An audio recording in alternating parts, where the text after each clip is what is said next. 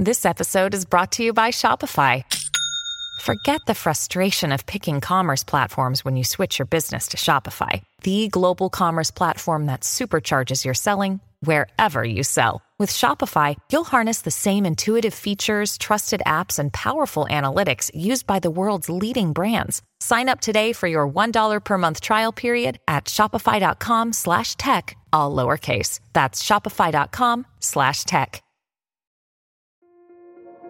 This episode is brought to you by Kia's first 3-row, all-electric SUV, the Kia EV9, with available all-wheel drive and seating for up to 7 adults, with 0 to 60 speed that thrills you 1 minute and available lounge seats that unwind you the next. Visit kia.com/EV9 to learn more. Ask your Kia dealer for availability. No system, no matter how advanced, can compensate for all driver error and or driving conditions. Always drive safely. Hey, what is up, Z-Pack? So about 1 million of you guys have sent me this article about the Kaiser robot that delivers a terminal diagnosis to a patient with end-stage COPD. And everybody's outraged, and the outrage culture is fired up, and everybody on Twitter and Facebook is sending me this thing saying, you need to express our outrage to the world. Stop for a second. Did you think, because I did when I read the article, that maybe there was more to the story than the press is reporting? Has the press ever gotten anything right when they report on healthcare stuff happening in the hospital? Why? Because the healthcare entities can't respond immediately because of ethics. We don't talk about our patients. And because of HIPAA, we can't talk about our patients unless they give us permission. And so could it be that we're missing the whole story? Here's the story as it was reported. Patient gets admitted with end-stage COPD, goes to ICU, family's there with him. Robot comes in, gives him a diagnosis. You're dying, walks out. Family freaks out, goes to the press. This was terrible. No way to treat a human being. Our dignity is robbed at end of life. Is that what happened? No, because Kaiser's response, if you had read it, made it quite clear. And I had actually predicted this is probably what happened. They had a meeting in person with physicians, with the family, prior, giving the prognosis and the diagnosis. The robot was simply a telehealth visit on wheels with an actual human being on the other side doing a follow-up after hours. Family was in the room answering questions, that kind of thing.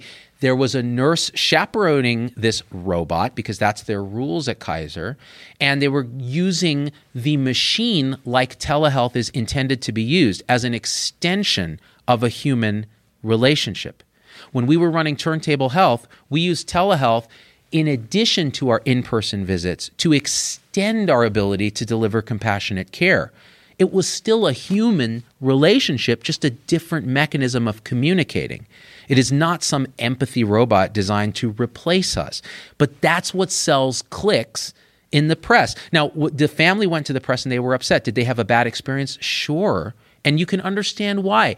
End-of-life diagnoses are hard on the best of days, and it takes multiple sittings down to get it through. So probably this was the second or third when the robot came in, and they were upset because they got this feeling that this was not appropriate. And that's okay. That's the patient experience.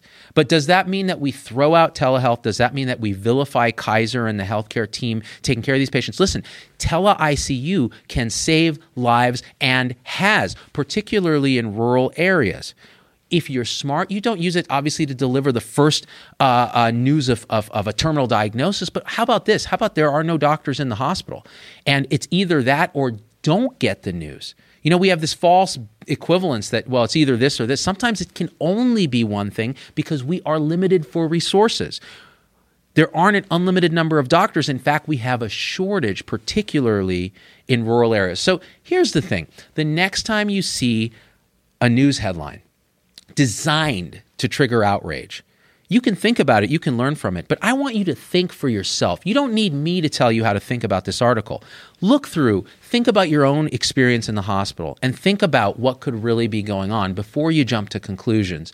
And then you can have an educated discussion about how this might help improve healthcare, bring about Health 3.0, and get to the chase, which is we need to resolve a broken system collaboratively, not with outrage and fear-mongering and nonsense that the press is really good at. All right, that's all I got. Share this with somebody who's shared that article with you and tell them, yeet, yeet.